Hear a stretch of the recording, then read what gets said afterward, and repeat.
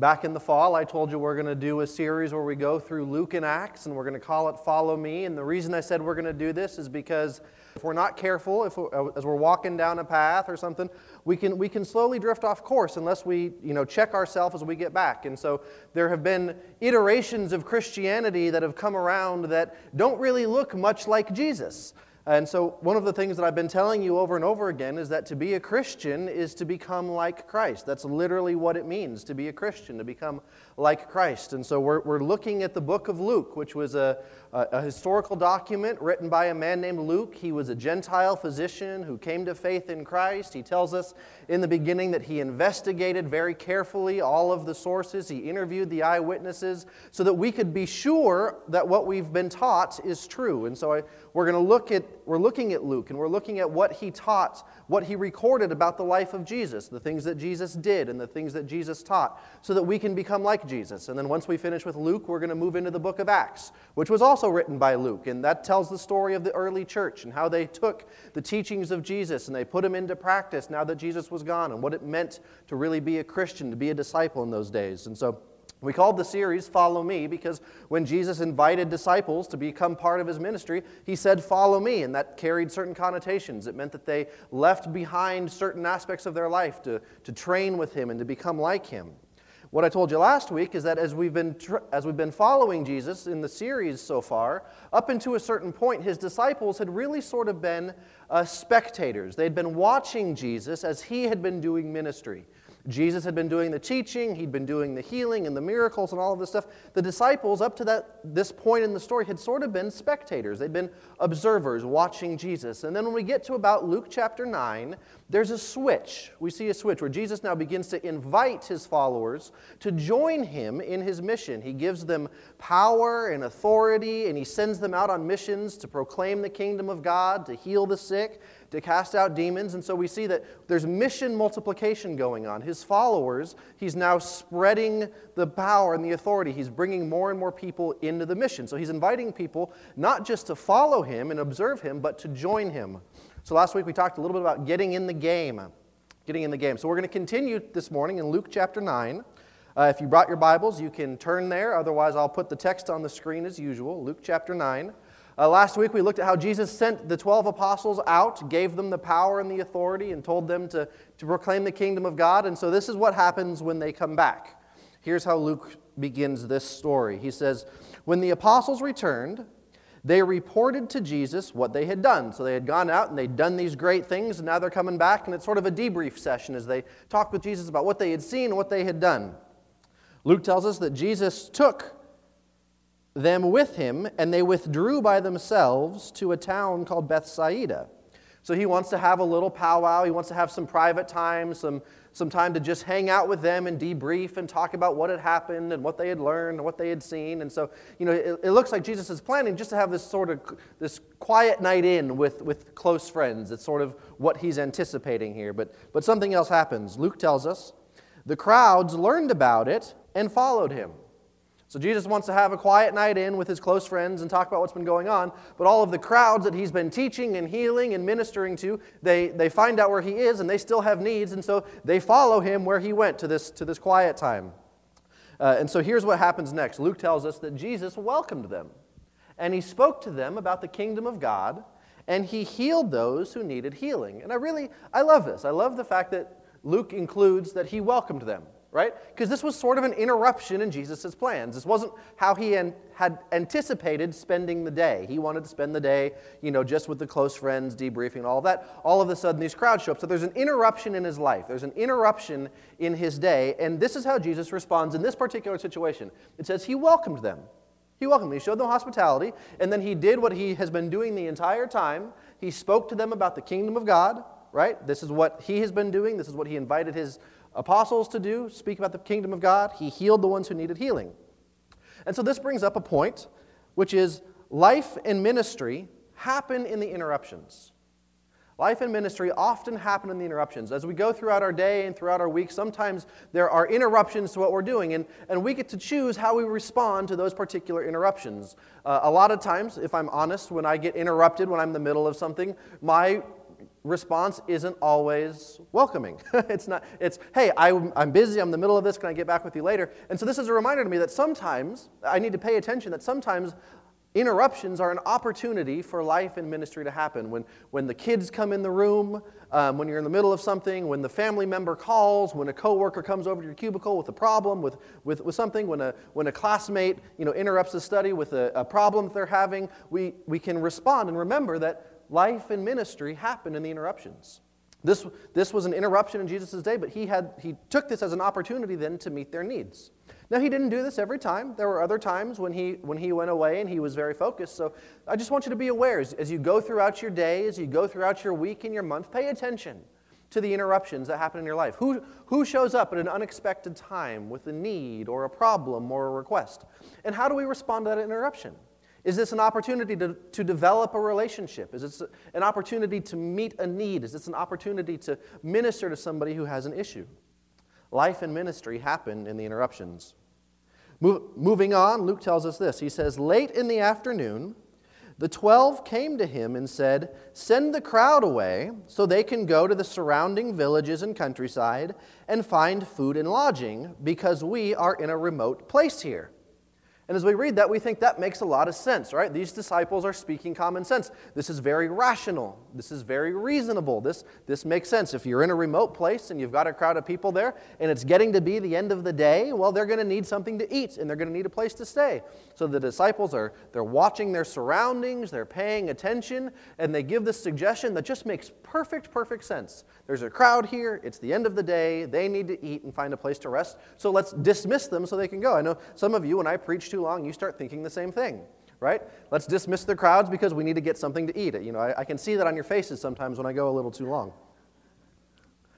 So this is a very reasonable suggestion from Jesus' disciples. So what Jesus says next, it seems unreasonable, and it would have really caught their attention. This is what Jesus says next. He replied, you give them something to eat. You feed them. And in the Greek, the you is emphasized. The Greek language is such that you don't need to use the word you explicitly. It's often embedded in the verbs. In this particular case, there's a way in Greek to emphasize the subject of the sentence. And in this particular case, the you is emphasized. In other words, Jesus isn't saying, let them go get something to eat. He's saying, you do it. You are the ones to feed them. You give them something to eat. And when we get to the next verse, you're going to understand why this seems so unreasonable and crazy to the disciples. The disciples hearing this probably would have thought that Jesus was out of his mind. He would have thought that he was crazy. And here's why. They answered, we only have 5 loaves of bread and 2 fish. 5 loaves of bread and 2 fish. Now, and these loaves of bread, they're not loaves like we think of today, where there's like 20-some slices. A loaf was a piece of bread. 5 loaves of bread and 2 fish was enough for 1 meal, maybe 2 meals for 2 people. And so the disciples are looking at what they've got. They say, Jesus, we've only got enough meals for maybe 2 people, if we don't get full. How in the world are we supposed to feed this crowd? Oh, by the way, there's about 5,000 men here. There's about 5,000 men here. Now, what's interesting is in the Greek, the word for men is the word for the male gender. There's 2 words for men in Greek. One is the more general, which means just people, and there's one that's specific to the male gender. The one that Luke uses here is the one specific to the male gender. So what this means is that if there were also women and children there, this could have doubled, tripled, or quadrupled the number of people. So there could have been 5, 10, 15, 20,000 people in this crowd. Now, if you start to think, well, that's unreasonable, that's out of the question, I want to remind you that this is Luke, right? Luke is a physician, he's a historian. He tells us that he's investigated very carefully all of the eyewitness accounts and the investigation so that we could be sure of the things that we know. Additionally, this is one of the only stories that's included in all 4 of our gospel accounts. Matthew, Mark, Luke, and John. All of those tell the story of Jesus, but they tell it in a slightly different way. Some of them include stories that other ones leave out. This is one particular story that's included in all 4 Gospels. So Matthew, who was one of Jesus' disciples, who was there, he was here, he would have seen this happen, he tells this story. Mark, who was a companion to the Apostle Peter, later we believe that Mark gets a lot of his source material directly from Peter. Peter was there when this happened, right? Luke tells the story after interviewing the eyewitnesses and investigating it carefully. And then John was there. So all four of these Gospels include this story about at least 5,000 men being there. And so you can understand why these disciples are a little confused and perplexed, right? Their suggestion was very reasonable. It was very rational. It was very wise according to what they could see and sense and pay attention to. They say, let them go get something to eat. And Jesus says, well, you give them something to eat. And so they open up their lunchbox and they say, Jesus, I don't think this is going to cut it. This is enough for maybe 2 people. How are we supposed to feed 5, 10, 15, 20,000 people with 5 loaves and 2 fishes? So what Jesus, in their mind, just put yourself in the shoes and the sandals of a disciple for just a minute. What would you think if you're looking in your little lunchbox and you see 5 loaves and 2 fishes, and you look out and you see the crowd and there's thousands of people? Then you look at Jesus and he says, feed them. Jesus, did you get enough sleep last night? Are you feeling okay? I mean, have you seen the crowd? What's going on here? So if you're a disciple, this isn't, you're kind of wondering what's going on, Jesus? What's going on? So Jesus here is inviting them to join him in this mission. So here's what happens next. He said to his disciples, have them sit down in groups of about 50 each. So at this point, even if you thought Jesus was joking, maybe you're thinking, oh, that's funny, Jesus. That's funny. 5 loaves, 2 fishes, you feed them. That's a good one. I'll laugh about that. When Jesus says, have them sit down in groups of about 50 each, you realize now that Jesus is serious, right? He's not joking. He's not playing around. And so, okay, he actually intends for us to feed them. I don't know what's going to happen here. So again, put yourself in their sandals. What would you do now if you realize that Jesus is serious and he's asking you to go out there and tell them to sit down, right? So you're the one going out there and you're talking to these crowds and you're saying, sit down, we're going to feed you. And in the back of your mind, you're saying, I don't know how we're going to feed you. I don't know what we're doing here. But here's the thing that I love. Going on, Luke says this, the disciples did so, right? They did so anyway. So here's a point. They may not have understood, but they trusted and they obeyed. They may not have understood, but they trusted and they obeyed. Here's the further point. Sometimes understanding follows obedience. Sometimes understanding follows obedience. They didn't necessarily know what was going to happen. They went out and they told these people to sit down anyway. They didn't know where the food was going to come from, but they trusted Jesus enough to do it anyway. They had doubts probably. They didn't understand probably, but they trusted Jesus enough to do it anyway. Sometimes God asks us to do things in our life that we don't fully understand in the moment. He asks us to take steps or to take leaps and to go places and to do things or to talk to people or to give something that we don't fully understand in the moment. And understanding often follows that obedience. I want to tell you a sort of a personal story from our marriage.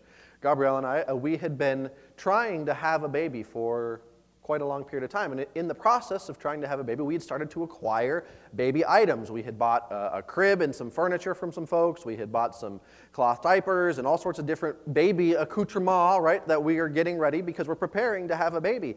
And as we're preparing and we're trying, this goes on for about 1.5 years, and there's just nothing. We're not getting pregnant. And then I come home one day, and my wife tells me, I think God told me to give away our baby stuff. And I was like, oh. She said, yeah, there are women out there who are having babies and they need this stuff. And there was a somberness to it, but she really believed that this was from God. And I said, well, I mean, if God's telling you to do something, you probably better listen, right? I mean, that's just, we didn't understand. Well, what does this mean? Does this mean that we're not going to have a baby? What's going on? But in the moment, we didn't understand. But we did it. She did it, right? It was her stuff. It was her instruction, and I was so proud of her. I was just so proud the way that she she just surrendered. She submitted to that instruction. She gave it away. We took it to this place where they were going to have a baby bazaar for people who didn't have enough stuff for their babies that they had. And so she did it, and she gave it away. Wouldn't you know it, the next month we got pregnant? We did. The very next month, we got pregnant. And in hindsight, right, understanding follows obedience. I think what may have happened is we may have made having a baby an idol in our life. We had made this act of having a baby so important that we had lost perspective. And so it was God saying, do you trust me enough? Do you love me enough to let go of this thing that means so much to you? And when she did, look what he blessed us with. You've all met Madison. And then on top of that, all of the, God repaid us twofold in terms of the things that we had given up. We got so much back, and better stuff and more stuff, and just God repaid it over and over again. And I really believe it was because she trusted God when she didn't understand, to follow through, to give up the little bit that she had. And now we understand, and we understand what God was doing. Sometimes understanding follows obedience.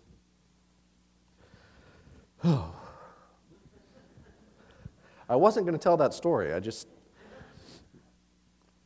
So, sometimes understanding follows obedience. So there are things. Sometimes God leads us in places that we don't understand, and He asks us to do things that are strange and uncomfortable and sometimes painful because He has the bigger picture in mind. He sees what we can't see and what we don't.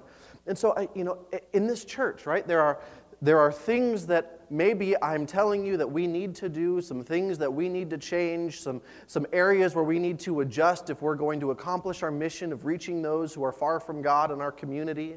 And maybe some of you don't understand, and I get that. Some of you are concerned and you're worried, and you know that it means that you're going to have to give up something that's meaningful to you maybe, and you don't understand why this has to happen, and I get that. So there are some things that maybe you're going through now as we're transitioning this church, as we're thinking about how we become a community, a church that's going to most effectively reach the people in our community who are far from God, who don't have this relationship with Christ yet, this life-transforming relationship with Christ.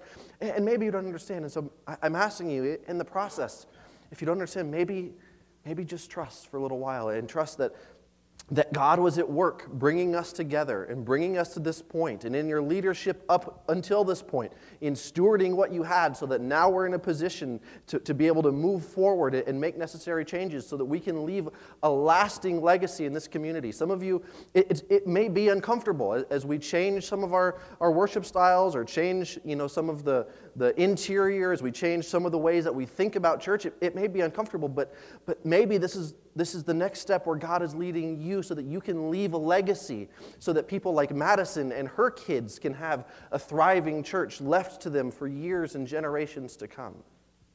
Sometimes understanding follows obedience. Luke goes on with the story. The disciples did so, and everyone sat down, taking the 5 loaves and the 2 fish. And looking up to heaven, Jesus gave thanks and broke them. Then He gave them to the disciples to distribute to the people.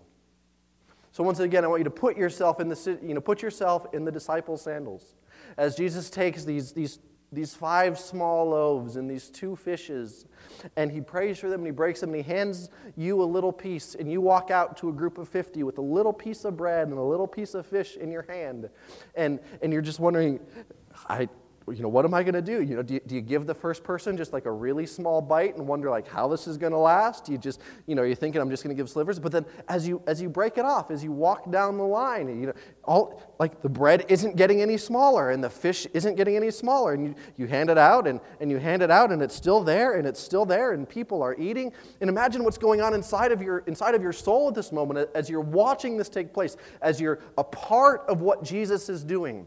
Right? Jesus didn't have to do it this way. He could have fed them any number of ways, right? We read about in the Old Testament, God sent manna from heaven, right? Jesus didn't have to involve the disciples in this, but He chose to. And I think he chose it because he wanted something to happen inside of them.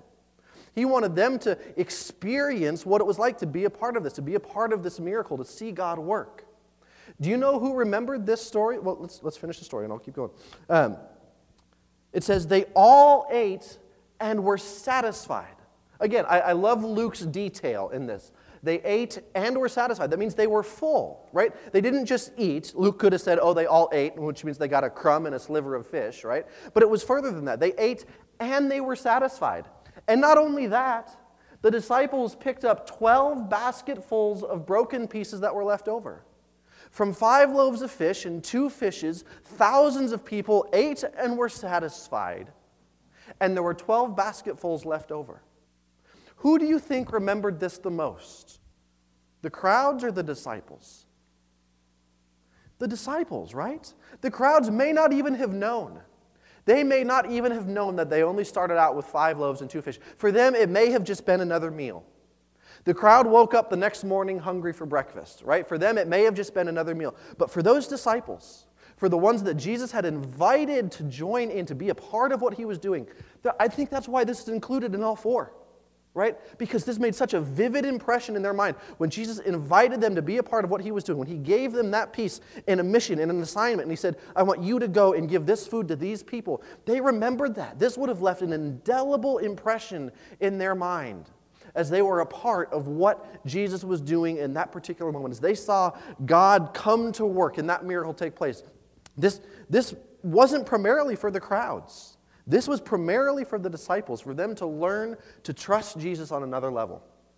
For them to learn to trust Jesus on another level. So here's the bottom line. This is what I want to leave you with today. Will you trust Jesus with what you have? Will you trust Jesus? It may not seem like enough. Right? When we talk about giving, maybe you don't give because you think that you don't have enough to give, it's not really going to make an impact. Or you think that, on your fixed income, you just can't afford to really give anything. And so you don't. Will you trust Jesus with what you do have? Will you trust that whatever seems like a small amount to you in the hands of God can be transformed and multiplied? Maybe you think that you don't have enough time or you don't have enough talent. Will you trust God with the little bit that you do have and invest it in service and giving to others and in serving in some way? Maybe it's not much, but will you trust that the little bit that you have, that you entrust to God and give back, that he can multiply and do something wonderful with? Maybe you think that you don't have enough knowledge to really go out and share your faith with people, to tell people about what Jesus has done for you and what's available with this relationship with Jesus Christ. Maybe you think you don't have all the answers and you don't know if you're going to be able to answer their questions when they come back. Will you trust God with what you do have? Will you trust God with what you do have? Ask Larry. He's got a really cool story about this one time where God sent him to talk to somebody. And he doesn't know what he says, but he knows that he had all the right answers at just the right time. Isn't that right? Ask him about it sometime. It's an incredible story. Trust God with what you do have, the little bit of knowledge that God can work within you, that the Spirit of God that he has put inside of you is enough, and that he can work with the little bit that you do have as you commit it to his hands. Second, will you join him even if it doesn't make sense? Will you join him even if it doesn't make sense? When he asks us to follow him, we know that we're not always going to know, but we know that he has our best interest at heart. That, as I've told you before, that he's not asking for something from us, he wants something for us. But in order to get there, sometimes it means we have to let go of what we think we have and let go of what we think we know so that we can experience what it is that he has in store for us.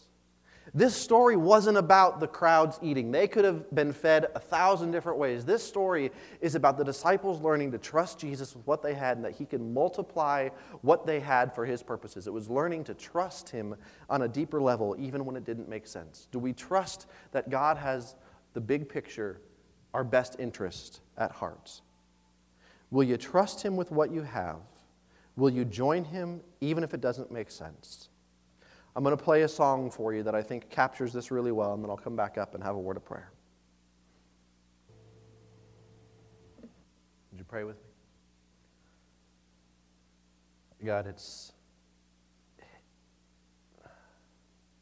astonishing, really, that you would invite us to be a part of your mission, that you would ask us to join you. There's so many other ways that you could have chosen to accomplish your will on this earth, and yet you have invited us to be a part of it. Father, we confess that sometimes it doesn't make sense, that what you ask us to do doesn't make sense. Sometimes it seems counterintuitive. Sometimes it seems downright ridiculous. Sometimes it seems painful and costly, and yet we know that you have our best interests at heart, that at the end of the day you want something for us, not just something from us. So, Father, help us to trust you even more. Help us to maybe loosen our grip on the little that we do have as we hold on to it, just to entrust it to you, knowing that you can take what we have and multiply it beyond what we could ever ask or think or expect. Help us to take whatever next step it is for us, whether in our individual lives, whatever our next step is to trust you. Help us to trust you even when it doesn't make sense, even when we don't understand. Father, as we go forth this week, help us to pay attention to our lives, to pay attention to those interruptions where you might be giving us opportunities to minister, to serve, to speak truth that changes lives. Father, thank you for these people, for their commitment to love and serve and honor you. Be with them as they go throughout their week. In Jesus' name, amen.